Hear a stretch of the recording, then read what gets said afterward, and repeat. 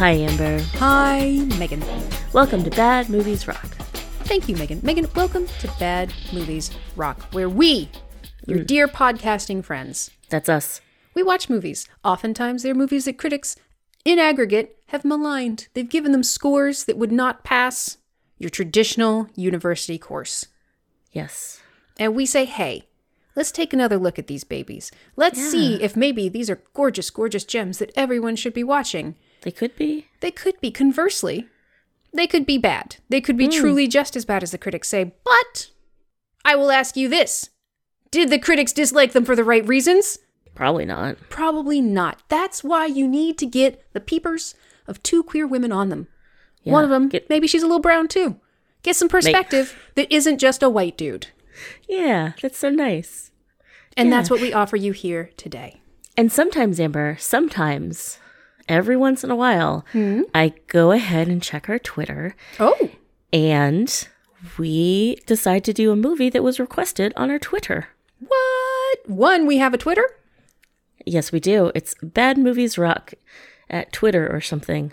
Fascinating. And two, we have people that actually listen to this that we don't talk to on a regular basis enough for them to tweet at us. Correct. Although I will say that this one person is Michael's brother-in-law. So hi, Chris. Oh, dude. I mean, still though, Michael Haven't met him. listens to it because Yeah. he's our friend and he feels the need to do so. The fact that anybody who does not directly know us listens to this kind of makes me a little scared and nauseous. But also just sort of, I dissociate a little because I don't understand why. Chris? Hi, Chris. Sure. Why? I mean, we're two dumb ladies talking about a movie. Why, Chris? I mean, we appreciate you. We love your tweets, and we're psyched to have watched Moonfall. But why are you listening to this nonsense? And you can tell us, and then eventually, in 2 or 3 months, I'll check my Twitter, and we'll learn the reasons. This is a good system. This is a good system to interrogate our listeners individually. One by one. Individually interrogate our listeners for their life choices, and then eventually check back in with them via social media. Yeah. We are very good at podcasting. Very good. Megan, why don't we, just as a little warm-up, just a little opener, Okay. get familiar with this movie. Get our listeners familiar with this Yeah. movie that they may not have seen. It's a new one. It was released in February of 2022. That's right, I beat you to it, motherfucker. Oh, damn it. It's on HBO now, so now we are able to watch it. For free. For free. Ish. Let's read some summaries from, okay. I don't know, Amazon, IMDb, Metacritic, and maybe one that I made up myself, which I'm realizing I forgot to do, so I'm going to have to do it off the top of my Chrome Dome. Let's do it. Let us play. Which is which is which is which? You shall tell me which is which is which is which. Megan, when I read these, not necessarily in the order that I just described them previously. Perfect. Are you prepared? I think so. In Moonfall, a mysterious force knocks the moon from its orbit around the Earth and sends it hurtling on a collision course with life as we know it. With mere weeks before impact and the world on the brink of annihilation, NASA executive and former astronaut Joe Fowler, Halle Berry, is convinced she has the key to saving us all, but only one astronaut from her past, Brian Harper, Patrick Wilson, and a conspiracy theorist Casey Houseman, John Bradley, believes her. That was a long sentence. That was I one am sentence, sorry. eh? I hate to interrupt myself in the middle of it, but it was so long. These unlikely heroes will mount an impossible last-ditch mission into space, leaving behind everyone they love, only to find that our moon is not what we think it is. Ooh. You'll never guess which one that one was. I sure won't. 2. A mysterious force knocks the moon from its orbit and sends it hurtling on a collision course toward Earth. Ah, short and sweet. Indeed. Oscar winner Halle Berry, Patrick Wilson, and John Bradley star in Roland Emmerich's out-of-this-world action adventure about a last-ditch mission to stop the moon from hurtling into the Earth. So much hurtling. So there's a lot of hurtling. Well, yeah. And the fourth one, it's like Independence Day and Armageddon had a baby, except we're the aliens and also maybe God. And our Armageddon baby is the Terminator, and all of humanity is Linda Hamilton. Yeah, no, that sums it up nicely. Okay. Who knows which one that one was, Megan? Who knows? Which? It's gotta be. It's just gotta be Metacritic. Yeah. And then probably IMDb, then Amazon, then Amber. It's creepy. It's so creepy that you can tell the difference. When IMDb and Amazon are so similar, it's a crapshoot. Mm-hmm. And yet you're usually right. So creepy. I feel like IMDb doesn't often list the people who are in it. That is a very fair point, yes. Which is my clue that it's probably either Metacritic or Amazon, and then Metacritic always prattles on now, don't they? You make an excellent point. Delightful, Amber. Thank you very much. Yes, this is essentially like Independence Day, Armageddon, and Terminator squished into one movie. Squished. I mean, that's not at all what that's for, but I'm always on board to say that or something like it. Amber, what did Metacritic have to say besides that long-winded explanation of the movie? I got lost in that sentence. 41 for the critics, 44 for the users. Okay. We're at 36 for the critics and 70 for the users on Rotten Tomatoes. Okay. Yeah. Rotten Tomatoes users. Big fans of Roland Emmerich and the Disaster Movie. I guess so. There are a lot of positive reviews. Mm-hmm. One through line for a handful of them, unsurprisingly including one from the New Yorker, it's a lot of CGI and action, but, Emmerich clearly really likes it, and also fuck Marvel. There's kind of a fuck Marvel undertone to the positive reviews. I'm trying to think. Let's go for the New Yorker one. The best parts of Moonfall feel like a sharp and cogent reproach to the corporate stolidity of the Marvel Cinematic Universe and other superhero franchise movies. The ridiculous proves occasionally sublime. Really, one, very approachable Richard Brody of The New Yorker. Just a very approachable review for fucking Moonfall. And two, you can't say that this movie is good because it's not a superhero movie and thereby create this false dichotomy that somehow superhero movies are trash and anything made with love and a massive budget is gold. Yeah. I get that you might be tired of Marvel movies.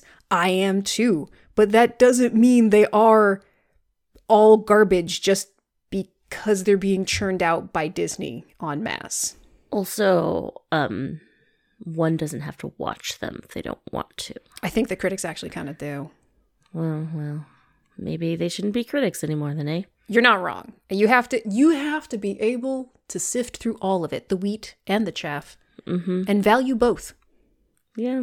In their own special ways, unless they're truly garbage. I'm looking at you, fucking sausage party. Well, fuck you, motherfucker. Anywho. There's some references to Don't Look Up. Yeah. I think some people do get at what I think was my biggest disappointment with this movie is, here it is. Richard Roeper. Moonfall is a kind of film that doesn't take itself seriously and yet really doesn't have a sense of humor about the ludicrous nature of its very existence.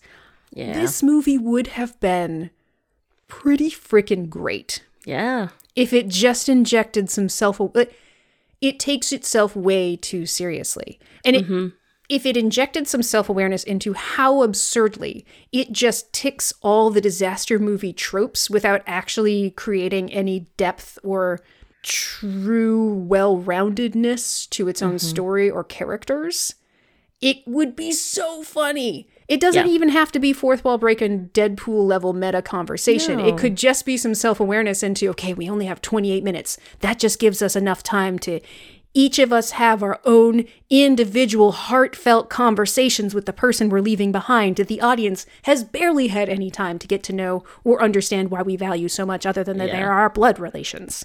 Right. Yep. Yeah, there's a line of that in my reviews as well. This film is totally stupid, but perhaps not stupid enough.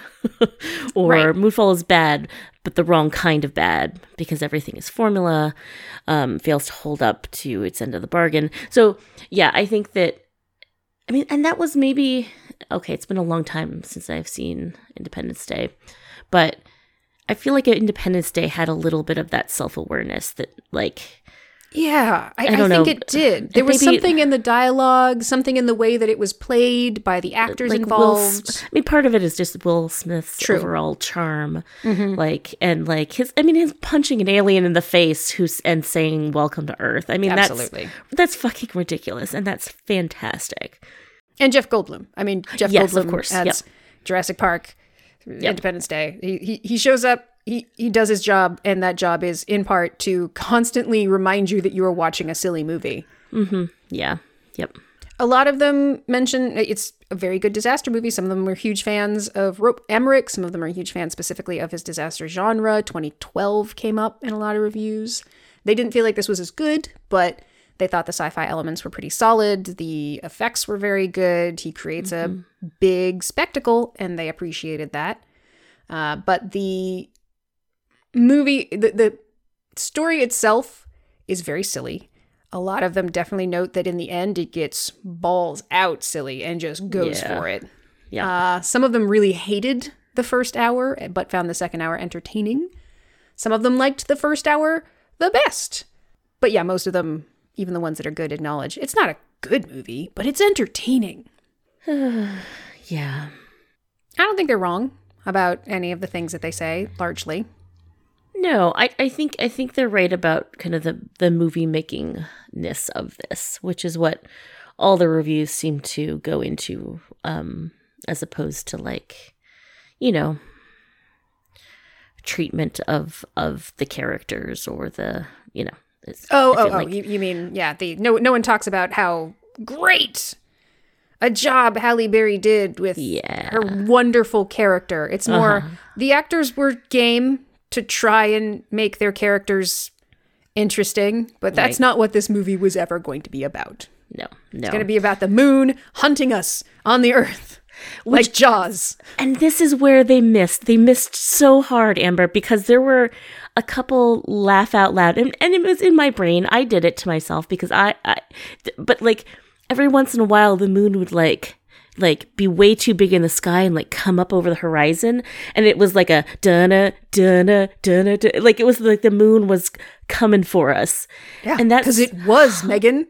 And that is hilarious. That's fucking hilarious. And if that's you had fantastic. Done a different, more self-aware music cue, it was still a music cue, but it wasn't. If you just leaned a little bit more into, okay, we're showing the moon stalking the planet as it comes for us. It could have been, we're in on the joke too. We're making a big budget disaster movie that's a little tongue in cheek. This could have been brilliant. Right. You wouldn't have need, like, I'm not saying go full force into camp. Like, Independence Day was not full into camp. No. It was campy, but it wasn't camp. Yeah. Like, I'm saying just anyway. Well.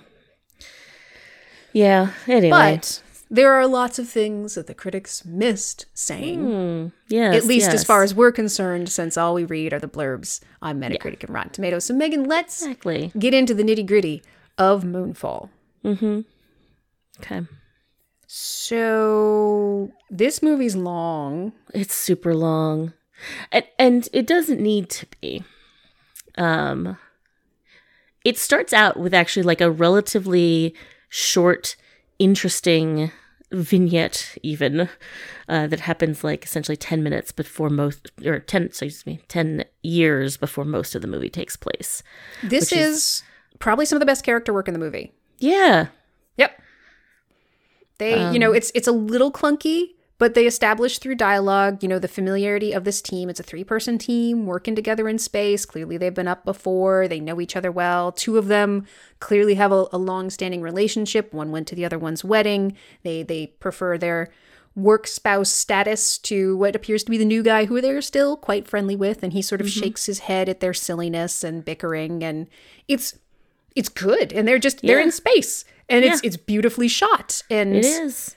It's great, and then a disaster strikes, and you don't know what it is, but it's a little creepy and definitely kind of extraterrestrially, and it's well done. It draws you into the movie, and then the movie nosedives so hard from there into character interpersonal drama. Yeah. Yep, absolutely. Like you've got there's this image of the space shuttle like spinning, and like wrapping one of the characters like by his tether like to him by like, and then like the power going out and have to manually stop the shuttle. Like there was all really cool imagery there. And him just calling for the person who was, he tried to reach him. His tether broke and he couldn't breathe. He was leaking oxygen, but he had to address the ship because Halle Berry was inside and unconscious. And he kept calling for him. And he wasn't there. And then he said to Halle Berry's unconscious body, I'm going to get you home. And we don't see that part because he just does. No. And then he stands by the story of something came and attacked the ship. Mm-hmm. Like, you're an idiot and you caused this. And his wife leaves him presumably because of this thing. I guess so. And he loses his job and he's a laughingstock. And then flash forward 10 years? I believe so, yeah. To the dude's son, who's now grown, being involved in a car chase. Yeah. Which, yeah. It serves no purpose except for us to get that he's either a bad kid or upset, and now he's in jail, and even the new stepdad's money can't get him out of jail, and now he's in a place that like he can't get out of, so when things go terribly wrong they have to go get him, I guess. Ordinarily, a movie that actually gave a shit about its characters and wanted to establish them and the emotional connections and their reasons for doing things. We don't know why that kid stole that car. We don't know why he ran from the police. We are told that the contraband in the car was his friend's. We don't know why he was with his friend, or if he... It basically is trying to say, he's a good kid. He wouldn't do drugs or run from the police, but his friend wasn't a good kid, and he panicked, and he did a dopey thing. Right. While also kind of suggesting that he's a bit off the rails, but in a very non-specific way. And in a way that blames the father, who may or may not be estranged, but clearly still cares about the son. It is so both generic and poorly fleshed out without any detail that is just, good kid did bad thing, father not with family but loves, wife mad at father, found new man, he schmuck, he rich schmuck. Yeah, you know, exactly. a la Taken. Right, yeah. Yeah, absolutely. That's exactly what it kind of sets up. And that's it. There's no more to it. There's no depth there. And eventually we also establish that the son might have resentments to the stepfather, but then in the movie, the only resentments that come up are you cheesed off to Aspen without me when you couldn't get me out of jail and disaster struck. Right. And the weird thing is he's only mad at his stepfather, but not at his mother, who also went to Aspen? Right. Yep.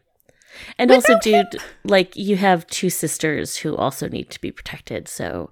And if maybe one parent was going to stay behind, maybe it should have been your mom. Yeah. And he could have gone with the daughters to get them to safety. But, okay, we're mad at him. And then it makes an excuse for them to have dialogue with each other of, I don't want you to hate me, I don't hate you. And then the stepfather dies later, and we're supposed to think... At least they reconciled or something. It's so...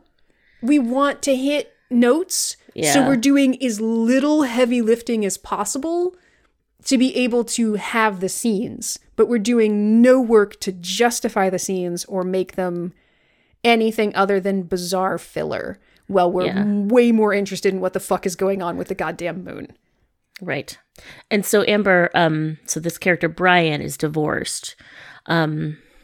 And then Brian, right. So sorry. Patrick Wilson, We have made no effort to tell you who's in this movie or who they are. We have Patrick Wilson is Brian Harper. He's the astronaut on the original mission who is disgraced.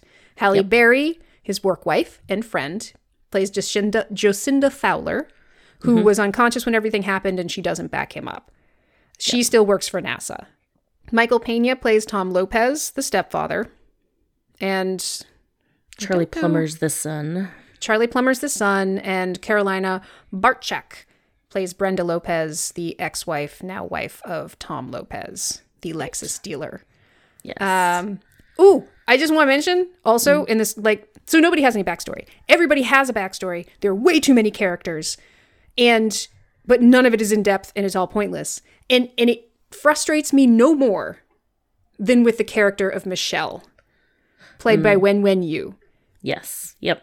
She is so interesting to me. Mm-hmm. I want to know more about her. Halle Berry has a son. She is, weirdly, Halle Berry's also divorced and has a kid. I was going to say, Amber, like, so Brian's divorced and, Brian gets a divorce. Oh, let's give Halle Berry, let's give Joe Fowler a divorce too.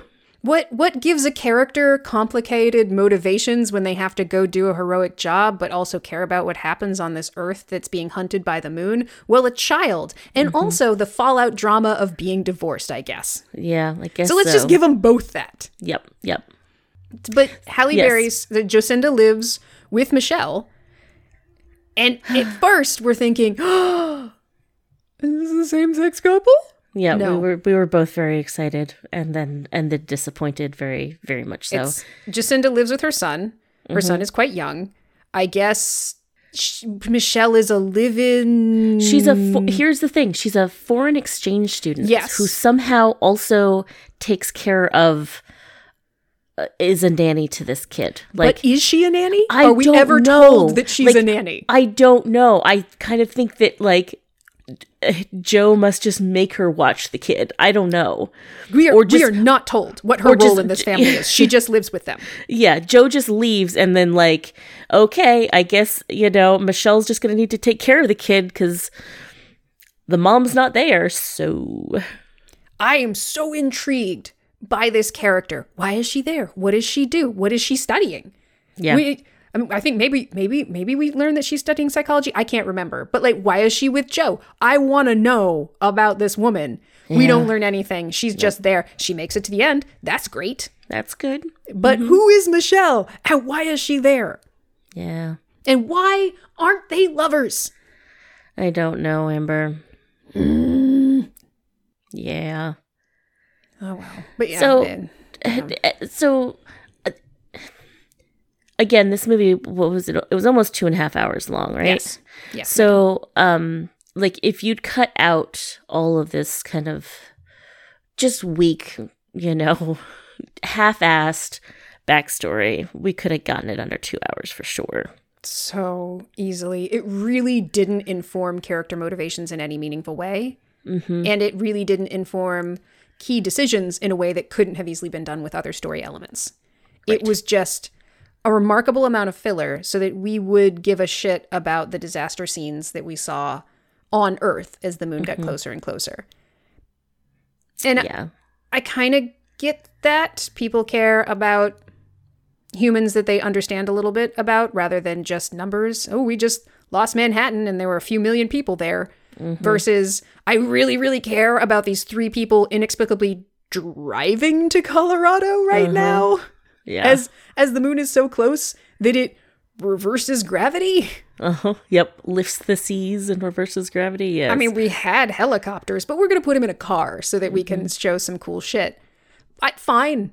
Again, if this movie took itself a little less seriously, it would be extra funny. Be like, wait, why are we putting the people we love the most in a car right now when we clearly still have helicopters? Because don't you kind of want to see what the moon's, like, going to do to the Earth as it gets closer and closer?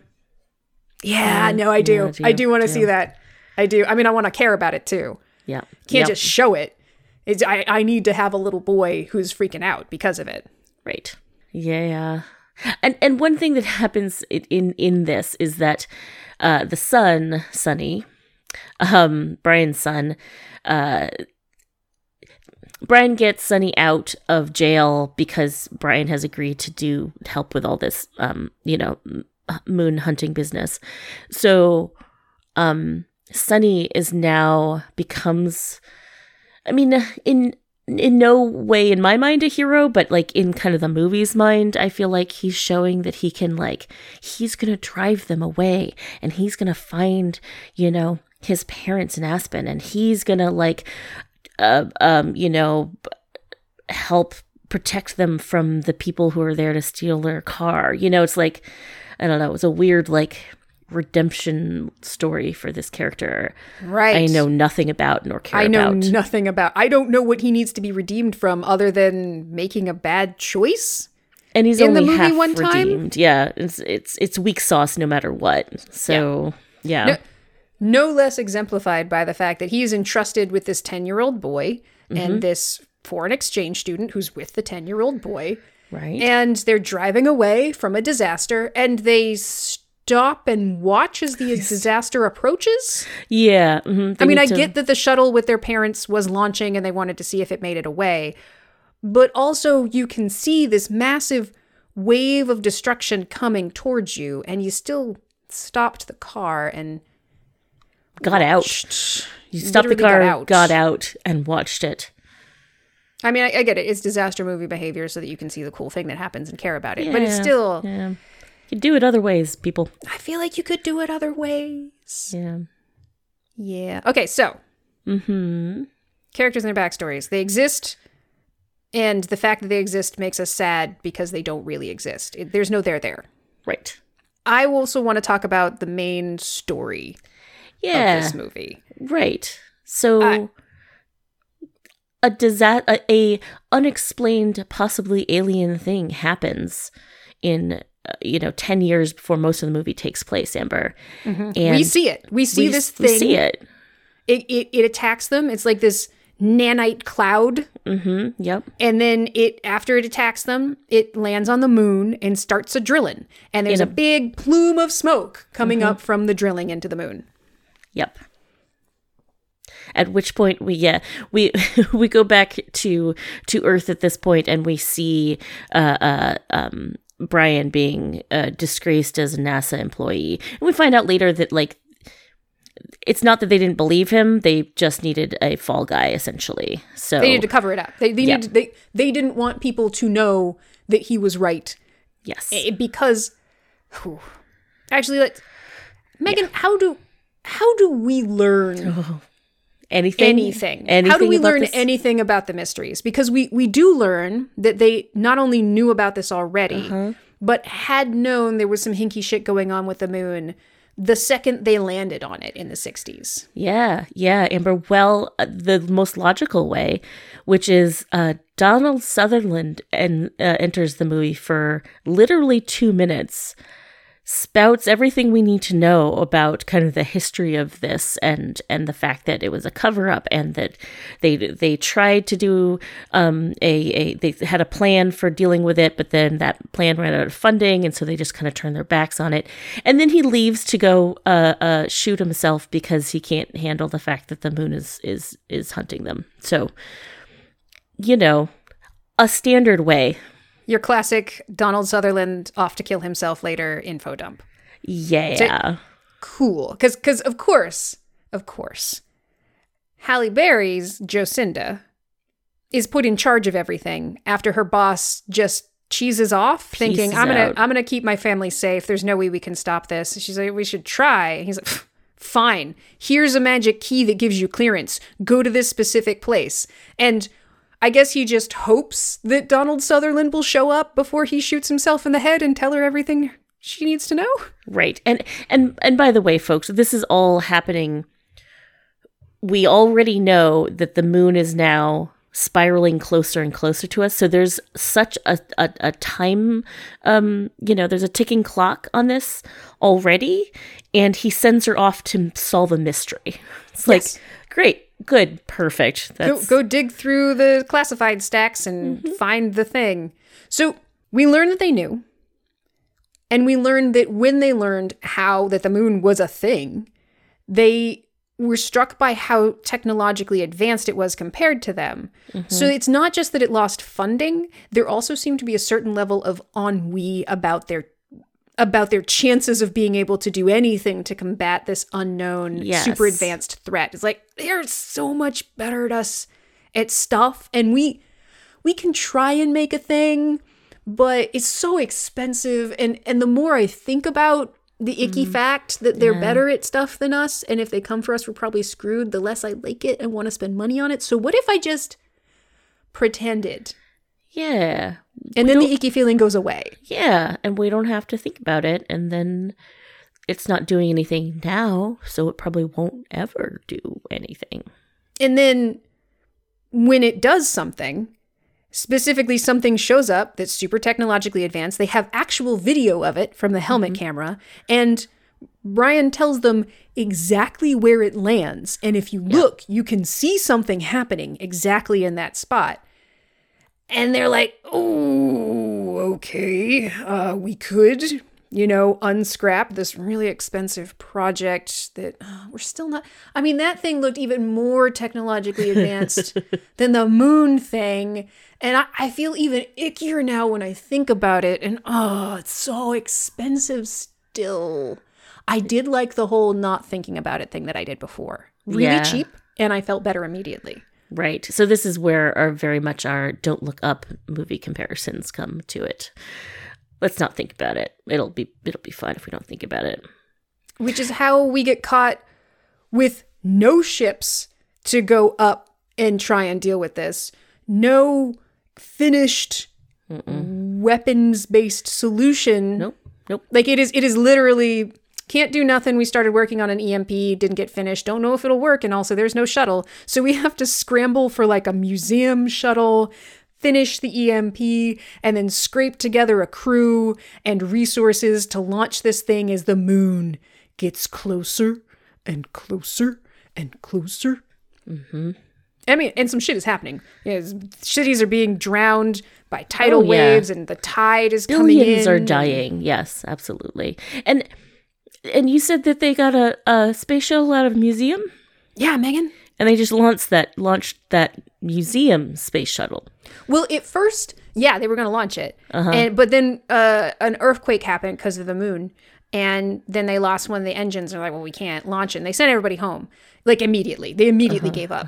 And then they went and talked to, the scientists who could have figured out what they maybe could have done. And it turns out the scientists had already figured out what maybe could have been done. Sure. And it turns out because the moon is so close now, you don't actually need all those that damn much. engines. Yeah. Yeah, you just have to wait until the moon is exactly in a specific spot, and it'll help pull you up out of the atmosphere. And so then they have a ragtag group of people who go into space. And and Amber, so you also said the moon thing. So this is a separate moon thing than the attacking aliens at the beginning of the movie. Yeah, because they're not aliens, they're technology, Megan. Right. So what is this moon thing you speak of, and how do we learn about it? Okay. Well, we first learn about it from John Bradley's character, Casey Houseman, but we'll get into him later. He's a megastructuralist, which is sort of this fringe theory that megastructures exist in space built by advanced intelligences, and that the moon is one of them. Mm-hmm. We don't really have proof of that, and there's no reason to think it scientifically. And he never presents any evidence scientifically, but he does have the scientific knowledge to know that the moon is getting closer, and immediately is like, it's because it's a megastructure. And by megastructure, you literally mean that the moon is built by someone else. Yes. And has like metal and technology inside of it. And it just kind of likes to hang out and orbit the Earth. Yeah. Like, imagine that instead of a skyscraper, somebody built a moon. Okay. Yep. Got it. Sure. Yeah. It's pretty basic stuff. So when our ragtag crew of Joe, Brian, and Casey wind up getting launched into space and the moon to try and deal with it with this janky EMP, we learn that it is in fact a megastructure, and that the alien technology has been drilling into it, and they fly inside of the moon, and it's a whole thing. It's a big old machine, and in this machine is the alien tech that's trying to destroy it and the Earth by crashing the moon into it. But also, it's our second info dump, Megan. Oh, so we've got double aliens, you mean, Amber? Well, or do we? Or is it? Or is it? When they crash into the megastructure, an artificial intelligence that runs the moon machine thing grabs Brian and goes into his brain and generates an image of Sonny, his son, and tells him that there once was an advanced society that spanned lots of planets, and they Once lived upon in a time. perfect peace and harmony, and war was but a dream and a glimmer in their eye, and they were all great, and they built huge megastructures, and they also had an AI that served them, and that AI eventually rose up and destroyed them. Ah, we've come to our Terminator. Indeed. And so they built the moon, and they staffed it with this AI that isn't the bad AI, it's a good AI. Right. And the moon built the Earth by... Oh, yeah, I'd kind of forgotten about it, that the moon came and spun really fucking fast and made the Earth. Oh, fuck, man. Moon rotated the Earth into existence, and then the moon... Because the moon is also filled with, like, crops and things and stuff. It's not just a machine. It's, like, the seeds of life. And so it then seeded the Earth with human DNA, which it turns out is the DNA... It turns out we were the aliens the whole time. Wow. Because we were the society that built the AI that killed us, but also built the moon, that then put human, I guess, DNA jizz on the Earth, and that became people again, is the thing that happened, I guess. Yeah, okay. So evolution is a thing, but it was engineered evolution so that we would re-emerge evolutionarily. That is some really powerful hoping on those original people's plans, that you just throw a little bit of human DNA onto a planet and you're going to hope people will evolve, or some sort of people-like things are going to evolve. This is a very advanced society, Megan. Yeah. And you would ask yourself, well, why didn't they just build the Earth and then colonize it? Right. Megan, that's because the AI that went rogue and built the Skynet angry AI, yes. Essentially the Terminator Skynet situation. So we are the aliens. We're also the ones who built Skynet, and we are also our own. We are also ancestors, and we're also God. Yes, we're all the things because we built the Earth. Yes, and made more people.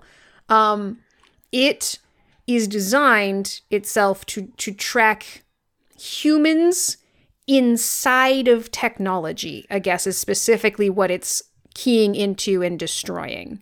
Okay. So if they had sent humans directly to Earth with technology, it would have found them and destroyed them. So by slowly letting them evolve over the course of billions of years, it made them safe. Yeah, I guess so. I mean, I guess maybe the idea is that, like, it built the Earth, but the Earth wasn't inhabitable yet, right? By people. Okay. Here's something they didn't say, but here's a thought. Sure. That instead of, like, because, like, one can imagine if Earth was, livable, that, like, the time it took them to spin the Earth up and make the Earth is nothing compared to, sending a shuttle from the moon down to the Earth to inhabit it, right? Except the newly formed Earth was not hospitable to life yet. And so they would have had to live on the moon. Our ancestor, us gods, would have had to live on the moon for long enough for the Earth to become a habitable place, but they didn't have that long, because then the Skynet would have come for them. Yeah, because they would have been humans inside of technology. Yeah. Now here's the flaw in their plan. Sure. Obviously, the human jizz that then became humans would eventually develop technology and then get inside of it and probably go to space. And had no warning or heads up that this shit was coming for them. Yeah. I mean, not that we would have heeded it anyway, because it might have made us feel icky, and we don't like to think about icky things. Of course. But it is still... So, but we are told all this through our second info dump. Luckily, the AI does not shoot itself in the head. And it's able to utilize Brian, Casey, and sort of Joe, but mostly Brian and Casey, to... It makes their EMP actually something that will work. Fixes their ship in a way that makes it actually capable of flying. In a magic way. They go in for their info dump, they come out and their ship is fixed and their EMP like almost literally does that video game thing of like shines a little bit brighter. It's like, oh, okay. This will actually work. Yeah. but one of them will have to stay behind to activate it Armageddon style. Right, because you need human inside the technology for it to even want to come for you. Yeah.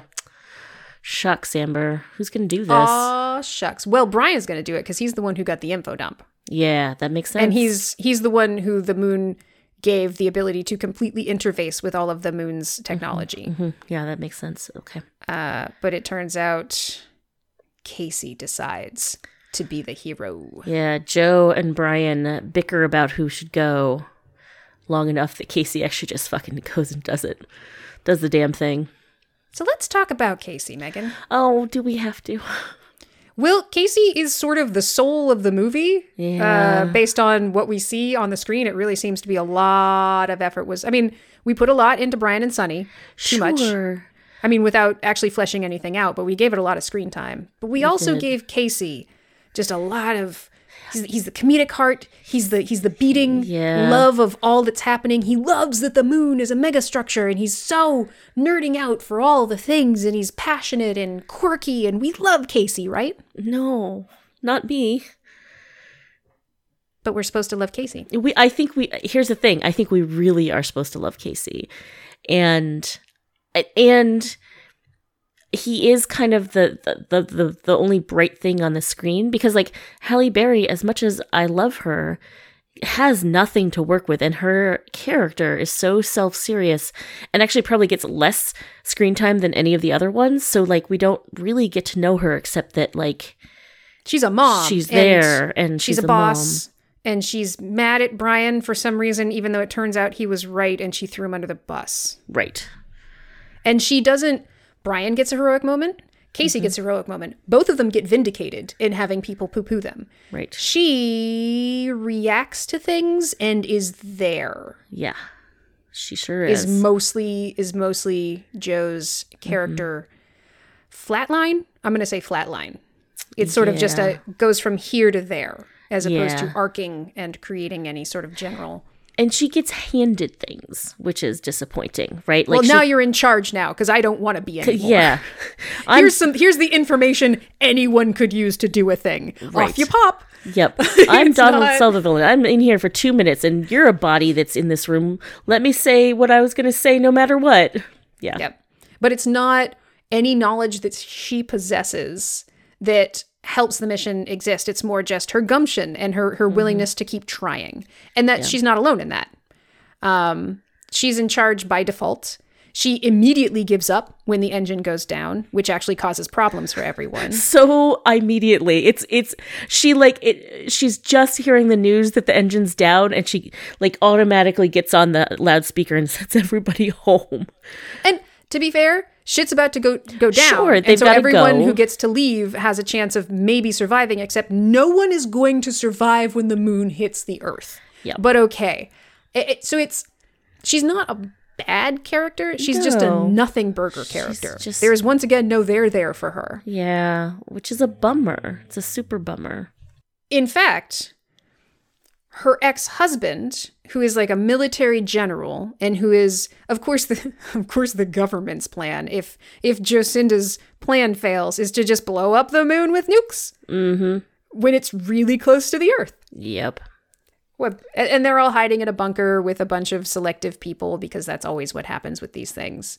And he gets a heroic moment.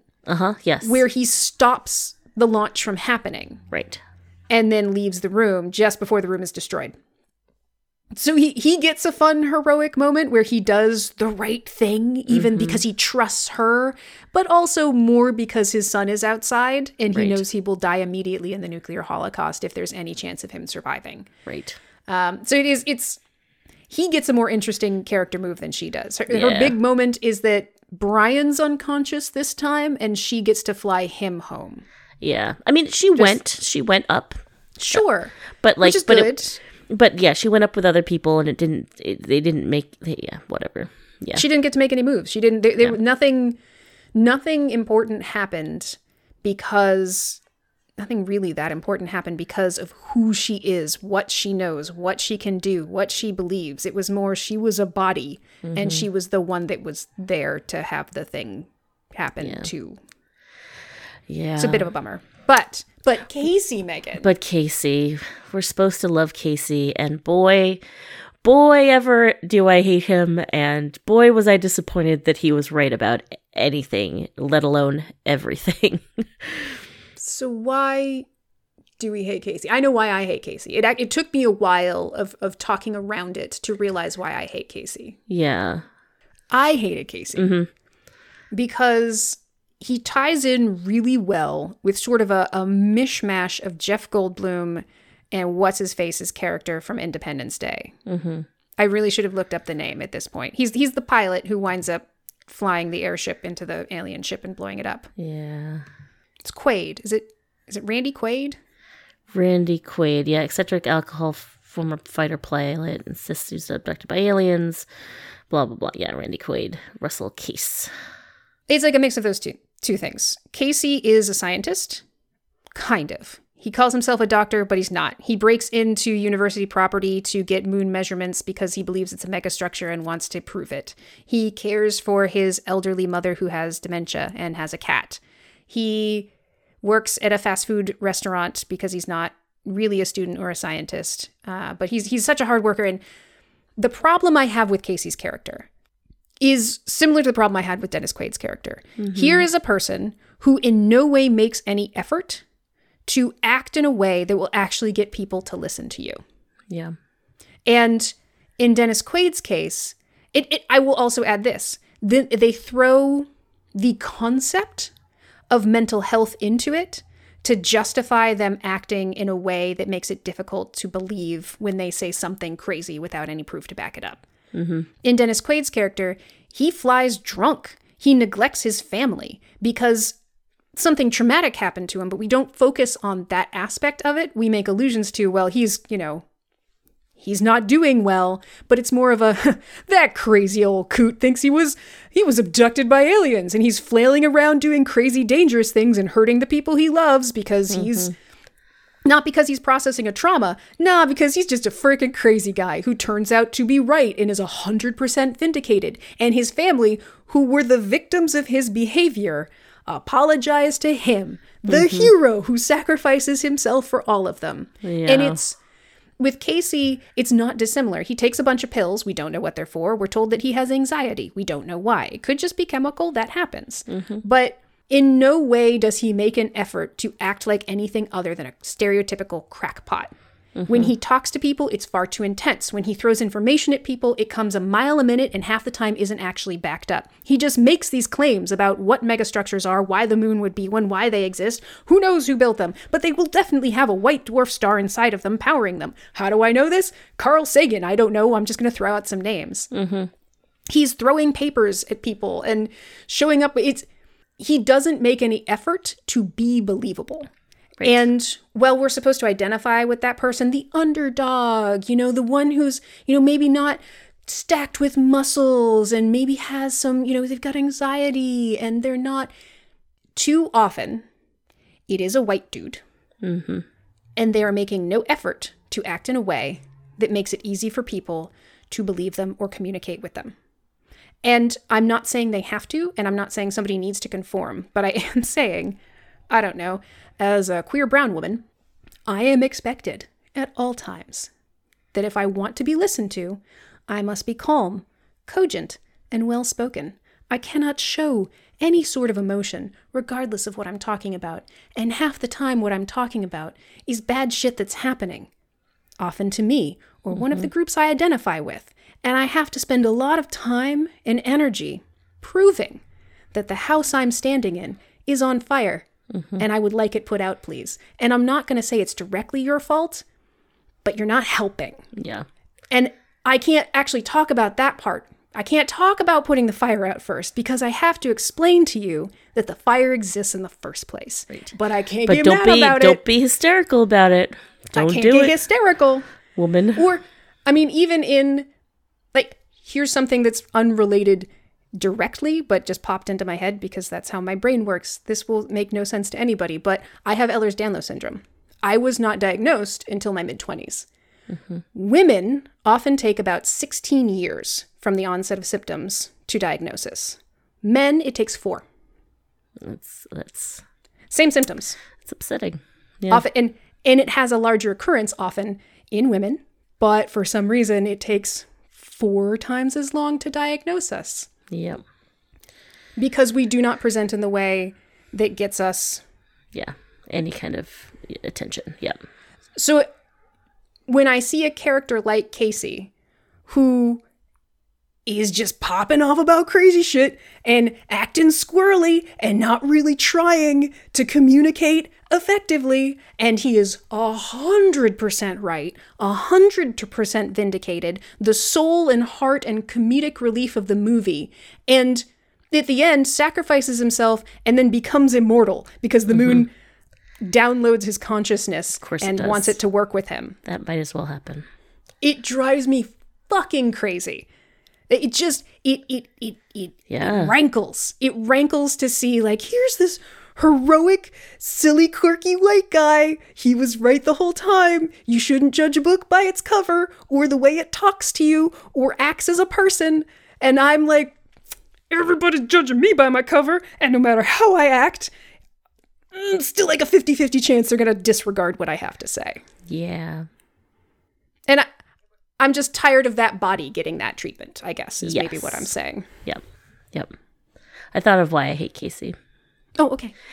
He, at every opportunity, spouts his love of Elon Musk. I had forgotten about that. He literally says, I love Elon, I think, at some point, and then I think he does. Talks about him ad nauseum. Megan? Yeah. That is such, as always, you get to the heart of the matter in 10 seconds or less, and I spend freaking 20 minutes talking around it. I talked about EDS for some reason. What the shit? But that's why didn't I let you talk first? Because I couldn't think of it until you started talking. And besides, yours is a more, yours is a better reason. Mine is just spite and hating someone with a morally indefensible amount of wealth. No. Yours is a perfect encapsulation of everything I ramblingly sort of said very poorly. It is both the warning sign and the problem. He loves Elon Musk. Oh, well, that tells me what I need to know. Mm-hmm. Yeah. Damn it, Megan. Sorry. No, I mean, don't be sorry. You're just perfect. And why am I even in this podcast? Okay. I am filler. I am the backstories. You are. Stop it. Very much untrue. All right. Well, we've gotten to the heart of our problem. Yeah. I guess we're done. Mm-hmm. Amber, what did you think of this movie? On the rock scale. Regrettable, outstanding, crazeballs, K, or solid? I can probably edit out some of those pauses. Okay, you won't, though. The question is, will I? Okay, for as much as we've given this movie shit, it was very funny to watch. It was entertaining. Not for the right reasons. No. But it was definitely laugh out loud funny sometimes because of how ridiculous it was. Mm-hmm. As a disaster movie, if you're into that sort of thing, the effects were beautifully executed. They did them good. Yeah. It's all CGI. There is almost zero practical effects. Oh, yeah, no. But they do them well. Very. And they definitely create tension with those effects when they are incapable of doing it with story or drama. I think the moon is terrifying and it's doing bad things. And I will admit... Hold on a second, Amber. But the moon doesn't want to be doing bad things. The moon is actually good. The moon is our savior and creator. Yeah, except that it's been taken over by our Skynet AI badness. You hate to see it. Yeah. And as soon as that AI goes away, we should say the moon self-corrects and goes back up into orbit. Honestly, every time the AI gets distracted, the moon self-corrects. The moon is trying to save us the whole time. The whole time. It's Megan, I dare say.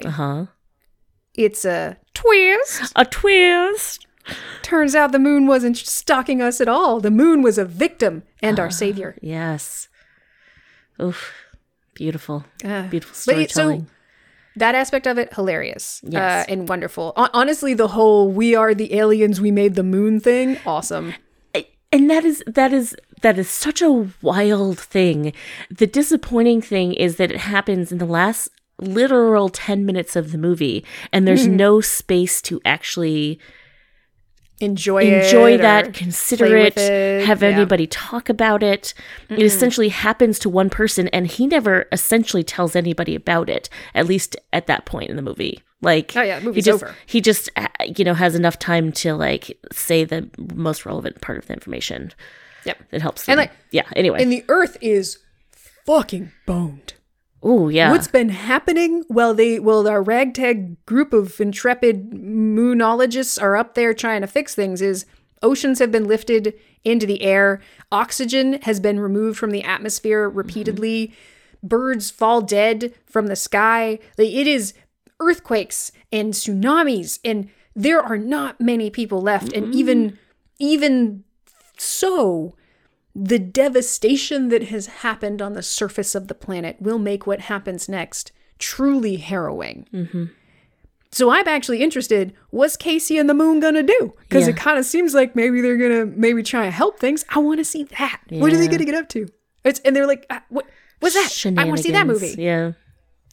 Moon Megastructure Shenanigans, starring Casey and the Moon. Yeah.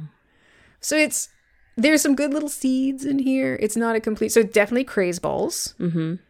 Not regrettable, I would say. No, there's nothing in here that is truly like, I hate the way they treat Halle Berry's character, but it's just poor story writing. It's not, it doesn't seem to be intentional. Brian's character is not that much better, No, so it's not. There you go. It's not really an issue of inequality. Character decisions are truly dumb, and we don't lose many people. So like there's so it's Crazeballs K crazy, but like low end K. Yeah. I wouldn't necessarily recommend it unless you like disaster movies or just kind of enjoy a silly train wreck of a story. Right. Yep. And we've of course ruined all the fun twists for you, but most of the movie doesn't involve them. Yeah. True. So that was Moonfall. Great. Well done, us. Yes. Megan. Yes, Amber. Do Anissa's story. Okay. This was when I was in Vermont, and I was driving around with both Maddie and Abby. And Abby happened to just be talking about, she's essentially on like a monologue about her personality and how she liked her personality and how she's never gonna change her personality or who she is, and that she felt like she's a good person. And it was very sweet, and also like very much a monologue coming from the back of the like unprompted. It was adorable. And then Maddie at some point says, "You are going to change," and like, there's this Maddie-Abby dynamic where they're super sweet to each other, but they do like to get under each other's skin. And just as Abby was gonna like start to be like, Maddie, Maddie says, "You are gonna change.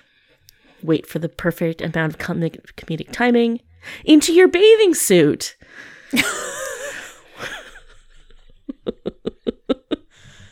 Maddie getting to the heart of the matter once again.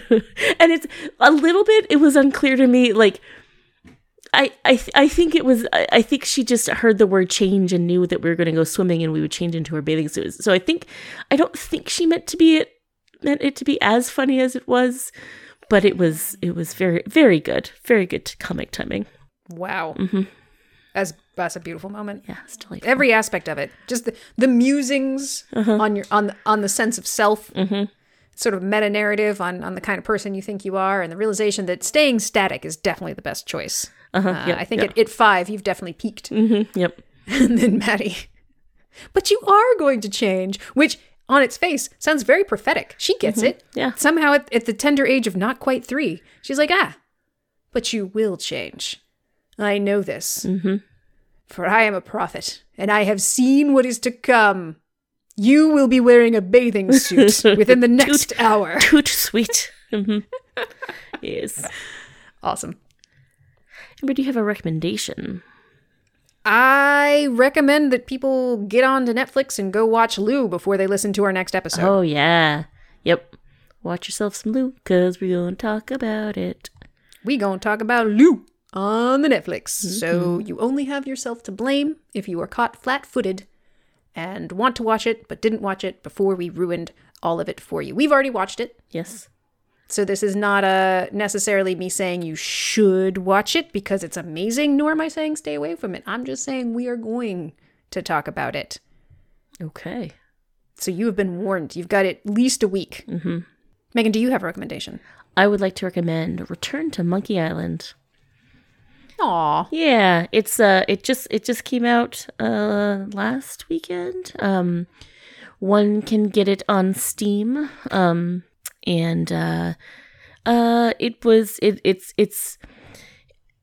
It's short. I've now finished the game.